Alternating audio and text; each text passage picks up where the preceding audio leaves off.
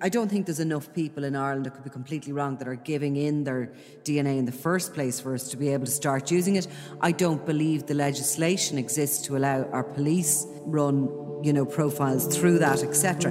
But Canada must be watching the States, watching what's happening, and must be moving in very much so on this form of investigation. I'm Nicola Tallant, and you're listening to Crime World, a podcast about criminals, drugs, and the sins of the underworld in Ireland and across the globe.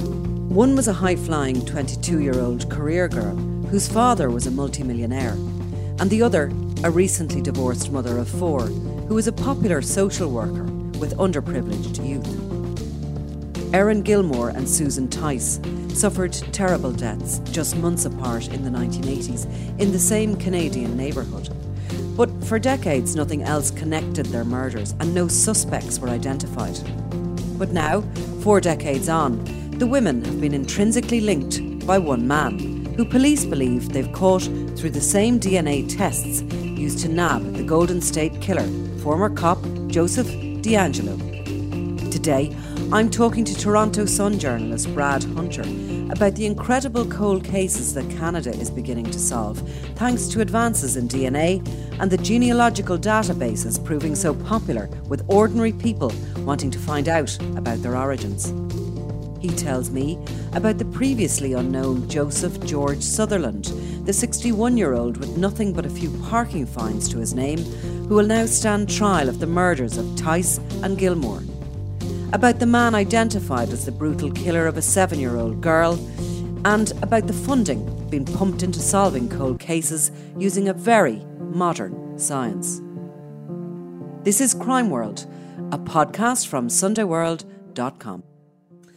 So absolutely happy new year to you, 2023. We're going to do lots of chirping, as you call it, this year, I hope, between Ireland and Canada, because you have so many interesting crimes tales to tell us. But this is something that we'll know a little bit about here, but not very much. And it's about advances in DNA and the effects they're having on cold case crimes. So murders that have lain unsolved, gathering dust for decades, really.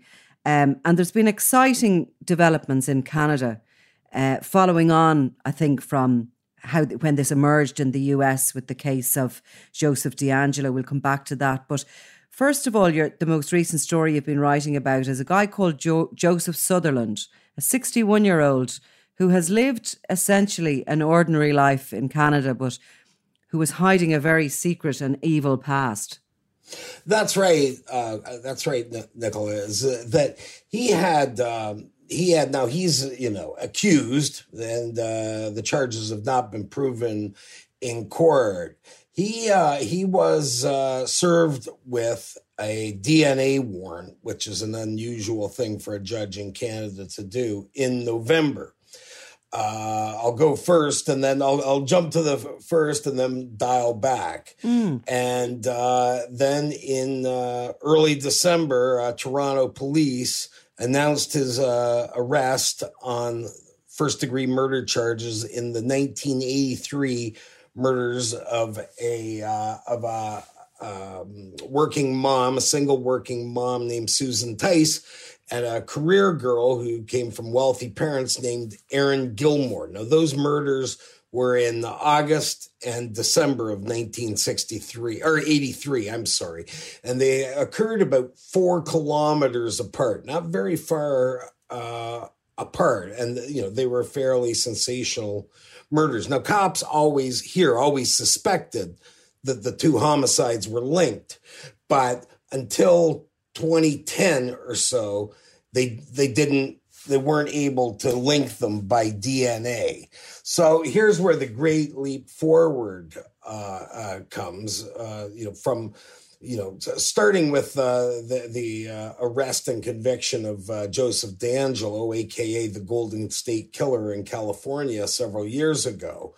Toronto police have been using genetic genealogy, and for the lay listener, that's where they are taking DNA from crime scenes and they're feeding it into your 23andMe and Ancestry.com and the personal DNA sites. Now, what it does is it doesn't say, aha, Nicola's the killer. It doesn't do that. But what it does is it eliminates tens of millions of suspects. What we'll know is that somebody in the Talent family is responsible. So they start working on the family unit and work down and work down. And he had, Sutherland had 4 brothers, and they eliminated the 4 brothers until that came up with him. And they arrested him in early December, ending, 40 years. And are they eliminating through the DNA? Are they eliminating through alibis, through possibly, I don't know, going back to 1983, can some of the brothers prove that they were out of the jurisdiction or something like that? Yeah, the DNA. They had the family unit and they eliminated through the family unit. Now, the thing is that they lived, it's a bit of geography. They lived, the family was from a place called Moosonee, which is like 1,000 miles north, straight north of Toronto on James Bay, which goes into Hudson's Bay, of course. Now, what I know, and it's a good mate of mine, the detective who made the arrest in the case, is that he told me that they never ever would have got this guy because he was never on their radar. He wasn't in the ballpark at all because his DNA wasn't in the system. And if your DNA is not in the system already, then that makes, these sorts of cases extremely difficult to solve. And that goes back to what I was mentioning to you in the beginning, that he lived a pretty ordinary life, this Sutherland guy. He has no convictions. He hasn't come, does he even have a road traffic, or is he? I think they said he may have a couple traffic tickets or something minor in that nature, but nothing, no big, screaming headlines that says I'm a killer. But obviously now that they've pinpointed him, they're now, going to go back across, trace his steps backward across, the province of Ontario as to where he might have lived and whether there's any unsolveds that may, link to him, or maybe, could potentially clear another person who may have been arrested and charged, because that happens too. And obviously, having linked him through this DNA on these 2 cases, they do have to check, would he have been involved perhaps in anything else, because they're 2 very unusual, opportunistic crimes. The 2 victims are miles apart in where they're at in life and what they're doing. The way they're found dead and the kind of the motiveless as such killing of both of them might link them. But apart from that, there's nothing that would suggest, one is linked to the other. No, not at all. Geography, I guess, a little, but, Toronto's a big city. So, there's 4 million people here. So, that means a lot of people are living around and whatnot. But no, there was nothing other than DNA to link them. It wasn't, they had their gut instincts that there was probably a link between them. But as I said, they never would have gotten the suspect if not for this genetic genealogy. So what happened to both these women? I think Susan, the 45-year-old victim, was the first to be found dead in the August of 1983. Susan Tice had been sexually assaulted and stabbed to death, and the circumstances were similar in the Aaron Gilmore case as well. The suspect was only, I think, 21 years old at the time, and was, I think, somewhat transient in nature. And at that time, there wasn't quite the surveillance society you're seeing now. And it would have been easy for him to fall into the woodwork of wherever he was headed. And Susan Tice, who had 4 children, was a social worker. I think she was 45 and had just moved into her home. It means nothing to us here in Ireland, but it's listed as Grace Street from Calgary. I don't know whether that was a distance or a big move for her or not. Yeah, that's moving across the country. That's like you moving to the Adriatic coast. So okay, that's pretty big. Yeah. So it's a fairly big move, and she'd moved into downtown Toronto, and she was a social worker, and she often worked with troubled youth. Ironically, now I see there's been nothing to indicate that she came across Mr. Sutherland in her travels. I mean, they seem like both, murders of opportunity rather than of... Yeah, so she was new to the area, and when her brother couldn't reach her, he contacted the police. So I presume we don't know too much about her case from 1983. The intricate details will no doubt come out in the trial about what she was doing at the time, or whether this was believed to be a break-in in her home, or what, was there anything stolen? I think Nicola, his MO was essentially that he would, see a woman, on their doorstep, letting themselves in and then rushing them. And making sure the coast was clear, and I believe that's what he did in the matter of Erin Gilmore as well, who was only 22. That's correct. And she was sort of more, I presume her murder at the time was a little bit more high profile, only because she was the daughter of a mining tycoon called David Gilmore.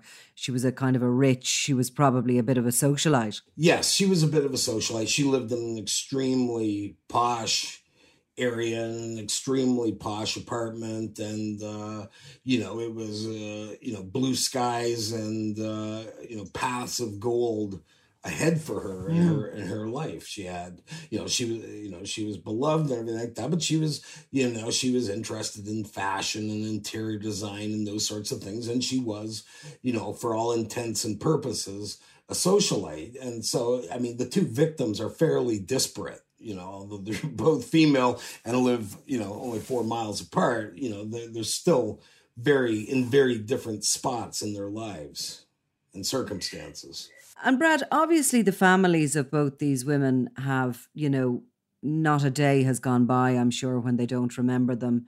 But, 1983 is a long time away. And for the likes of keeping a story alive in the media and keeping appeals going out there, it's a difficult challenge for families to keep kind of interest in cases the older and older they get.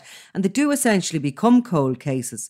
So it's really this DNA sensation that has brought them back into the news. No, it has. But to be fair to the cops in this instance, they'd every few years provide an update, something of this, or just even a call out if you have any information, reach in. But yeah, I mean, I it's an interest, it's a side note on these sorts of things about the family for interest and whatnot is. A number of years ago, a child molester, Canadian child molester, died in an American prison. Now, he'd been sentenced to hang in Canada in 1962 for the rape and murder of 2 toddlers, 2 little boys. And for some stupid reason, as the system let him out after 11 years. But he finally dies. He gets across the border and he gets picked up in Tennessee, and he commits more crimes down there, and he gets thrown away for life. But I reached out to the mother of one of the little boys who had been murdered in 1962, and God love her, she could barely get out the words. And she'd said that she would talk to me, but when it came time, she couldn't do it, and that was 50, almost 60 years 60 years later. And still utterly devastated. Yeah. never ever leaves them. So in a way, this, DNA has been emerging and has been, becoming more and more prevalent in cases when murders are solved in recent times. This is a godsend to families and probably gives hope to a lot of people living with these sort of cold case situations with their loved ones. But Canada seems to be really, I mean, you mentioned there at the beginning that Joseph Sutherland was hit with a DNA warrant. Is this something new that has been brought in because of these developments in DNA? I think what it is, I think in this instance, the judge who issued the warrant had caught up to the technology and had gotten his mind around it, whereas the police were able to show the judge that this very well likely is the killer. And right. And they'd actually tried to surreptitiously get his DNA, but he lived in a town of about 1,200 people. So, I mean, they were pretty obvious, so, there was not going to be escaping that. You see, with those, genealogy files essentially now that exist in America, people have voluntarily given in their DNA for testing to see who they're related to, etc., etc.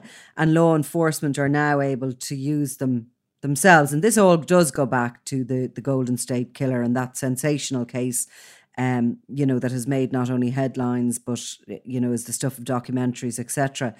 But Canada must be the next big place to be ready for this, because we don't have that kind of ability I don't think there's enough people in Ireland, I could be completely wrong, that are giving in their DNA in the first place for us to be able to start using it. I don't believe the legislation exists to allow our police run, profiles through that, etc. But Canada must be watching the States, watching what's happening, and must be moving in very much so on this form of investigation. Well, they are just, absolutely. And recently, the Ministry of the Ontario Ministry of the Attorney General released funds. Now, these sorts of investigations are expensive. But they've released funds for 30 cases for 15 homicides, half of them in Toronto and the rest across the province, and a number of unidentified human remains and a number of, unsolved sex assault cases. And they're all being put in. And they did 30 last year, and they're doing 30 this year as well. I mean, it still requires some police work once they get their hit of who might be who, but it may be a while before it comes to Ireland. I mean, one of my main guys that I speak to on the police force, he's head of the cold case unit in Toronto, Steve Smith. He's like massive on it, just massive. And this is the second case in Toronto that they've cleared up using, or the Toronto area using this sort of technology. And the first one, of course, was Christina Jessup, a child that was murdered again back in 1984. So what happened in her case? In her case, that was a horror show, and it came at a time making it, a horrific situation even more horrifying, where there was a spate of murders of kids in the Toronto area, violent sexual murders of children in the Toronto area. She was murdered in 1984, and there was, of course, a sexual component. But what happened was the original police force, either York or Durham, which is suburbs surrounding Toronto, kind of dropped the ball. They arrested, charged, and convicted an oddball named Guy Paul Morin, who, as it turned out, was just an oddball, and one of those horrific sort of situations where somebody who's a little bit different might be highlighted as possible involvement in the heinous crime. Now, he was exonerated, released from prison after a number of years, and a judge handed the case, took it from the suburbs and handed it to Toronto Homicide Unit, which is probably one of the best homicide units in North America. They have and at least in North America, anyways, they have an 85% clearance rate, which is unheard of. For comparison, Chicago's clearance rate is 25%. But so they went and did put the DNA in through this system. I can't remember the company that does it, but it links up to the genetic DNA sites, Ancestry.com or whatever, and they got a hit. And it turned out that the killer was a guy they'd talked to on day one, and he was a neighbor of Christine Jessup, a man named Calvin Hoover. He was never, unfortunately, brought to justice. He blew his brains out in 2015, but long before this came up. But these are two long unsolved, horrific, tormenting cold cases that have been cleared, or three, I guess. For sure. And what age was Christina Jessup? She was only 7 or 9 years old. 9. And had she been sexually assaulted, Brad? Yeah, she had. And again, is that DNA, and you talk about that there's funding given for 30 cases this year and onwards to be put through these systems to see if they can be matched to families from the genealogical databases. But are most of them sexual assaults? Is there strong DNA held? I mean, some are the unidentified human remains, which and they kind of, at least in Toronto, that falls under the auspices of the cold case unit, along with missing persons, kind of quite naturally. So but I mean, two gangsters shooting at each other in a parking lot. I mean, this isn't going to get you any results.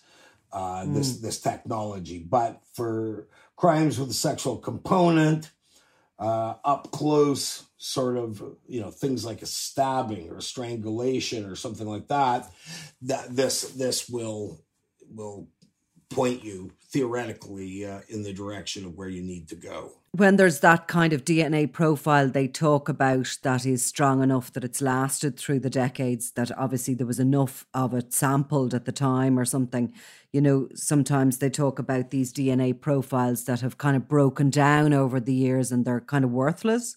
But that's changing too. A lot of DNA, I'll give you an example of that. A lot of the DNA in these sorts of cases, where in 2009, we can't do anything with it. But the technology has advanced so much that now that, they're recovering DNA, usable DNA from things that they couldn't use before. I mean, they had, just to not to get too far off track, but, the homicide cops in Philly just closed the 1957-year-old murder of what was famously one of the most famous unsolved murders in America, which was the boy in the box. And that, using the same method with the genetic genealogy, that's how they identified him. And they've been pretty tight. I mean, it's 1957; they're pretty tight-lipped on who the killer is, but you don't have any doubt that they have an idea of who it is. And, but that had, he was America's, unknown child. He, that's like, 65 years. And they finally put a name to that little boy. So, it's incredible. And are these cases, like is the Sutherland case, and obviously, unfortunately, Calvin Hoover was dead before he was ever be able to be brought to justice, but are they generating massive publicity and interest in Canada? Yeah, they are. They're big headlines here because people do remember, some of, the cases that they're putting forward and putting through the system are homicides that people remember, that, resonate with the public.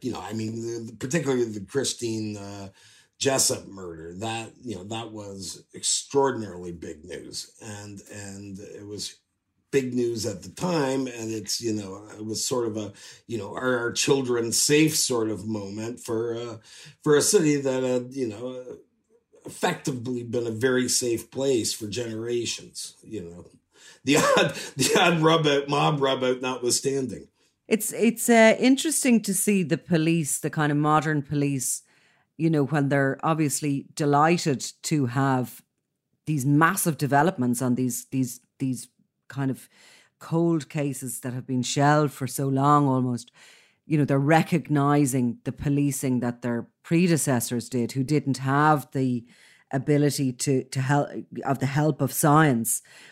Do you think it is going to completely change policing, this new facility? And it's obviously going to get more and more important, isn't it? Science and DNA. Yeah, it'll play a bigger and bigger role as things move forward. I'm not sure as yet what kind of role this sort of thing may have played in the University of Idaho murders, but it stands to reason that if it didn't, it could very well have. I think it is a big game changer for certain kinds of murders. It's not going to bring any arrests, and as I said, gangbangers shooting each other at 3:00 in the morning over a dime bag. That's not going to happen. But these visceral, horrific sexual murders and murders involving children and innocent people and things like that, that's where you're going to see cases cleared. And you are very right about a lot of these older cases where cops didn't have the technology, is that they did everything right generally at the time, everything within their power. I mean, there was a number of cases of those child murders where a couple of the detectives committed suicide because they couldn't live with themselves. So they did everything they could in most of these instances, but it just seems as if the tide has slightly changed. The likes of Sutherland, who is yet to be tried, he has not been found guilty yet, but nonetheless he has been scientifically linked to these two murders. The likes of Hoover, they seem to have luck and science on their side for a long time, but now that thing has totally shifted. And no doubt there are many people out there who have got away with murder for decades and have lived, happily and secretively amongst their families or neighbours, who hadn't a clue what they've done. I'm sure they're quite worried at the moment when they see more and more of these cases being solved. Well, absolutely. And that actually came out as well, is that, that they're knocking on the door now on a lot of these cases. They were never forgotten, but what do you do with them? You can have somebody once a year put fresh eyes on it, but if it's not there, it's not there. This is putting it there, and I have no doubt that a lot of people are losing sleep over this sort of thing. And look how we've come along with CCTV that can zero in to say, yeah, that's Brad Hunter, that's who that is, and there's as many serial killers. Criminologist I know said that there's as many serial killers as there ever were, but they're not killing as much because of all these things, whether it's CCTV, tracing cell phones and different things like that, and DNA, of course, that they're not killing the amount they did before. There are no more Dahmers and Gacy's in the hopper. And that at least is a mercy. Brad Hunter, thank you very much. Thanks, Nicola. Great talking to you. You've been listening to Crime World, a podcast from SundayWorld.com. Produced by Ian Mullaney and edited by me, Nicola Tallant. Research assistant is Claude Amini. If you like this show and love true crime, leave us a review, or why not download the free SundayWorld.com app for lots more stories from Ireland and across the globe.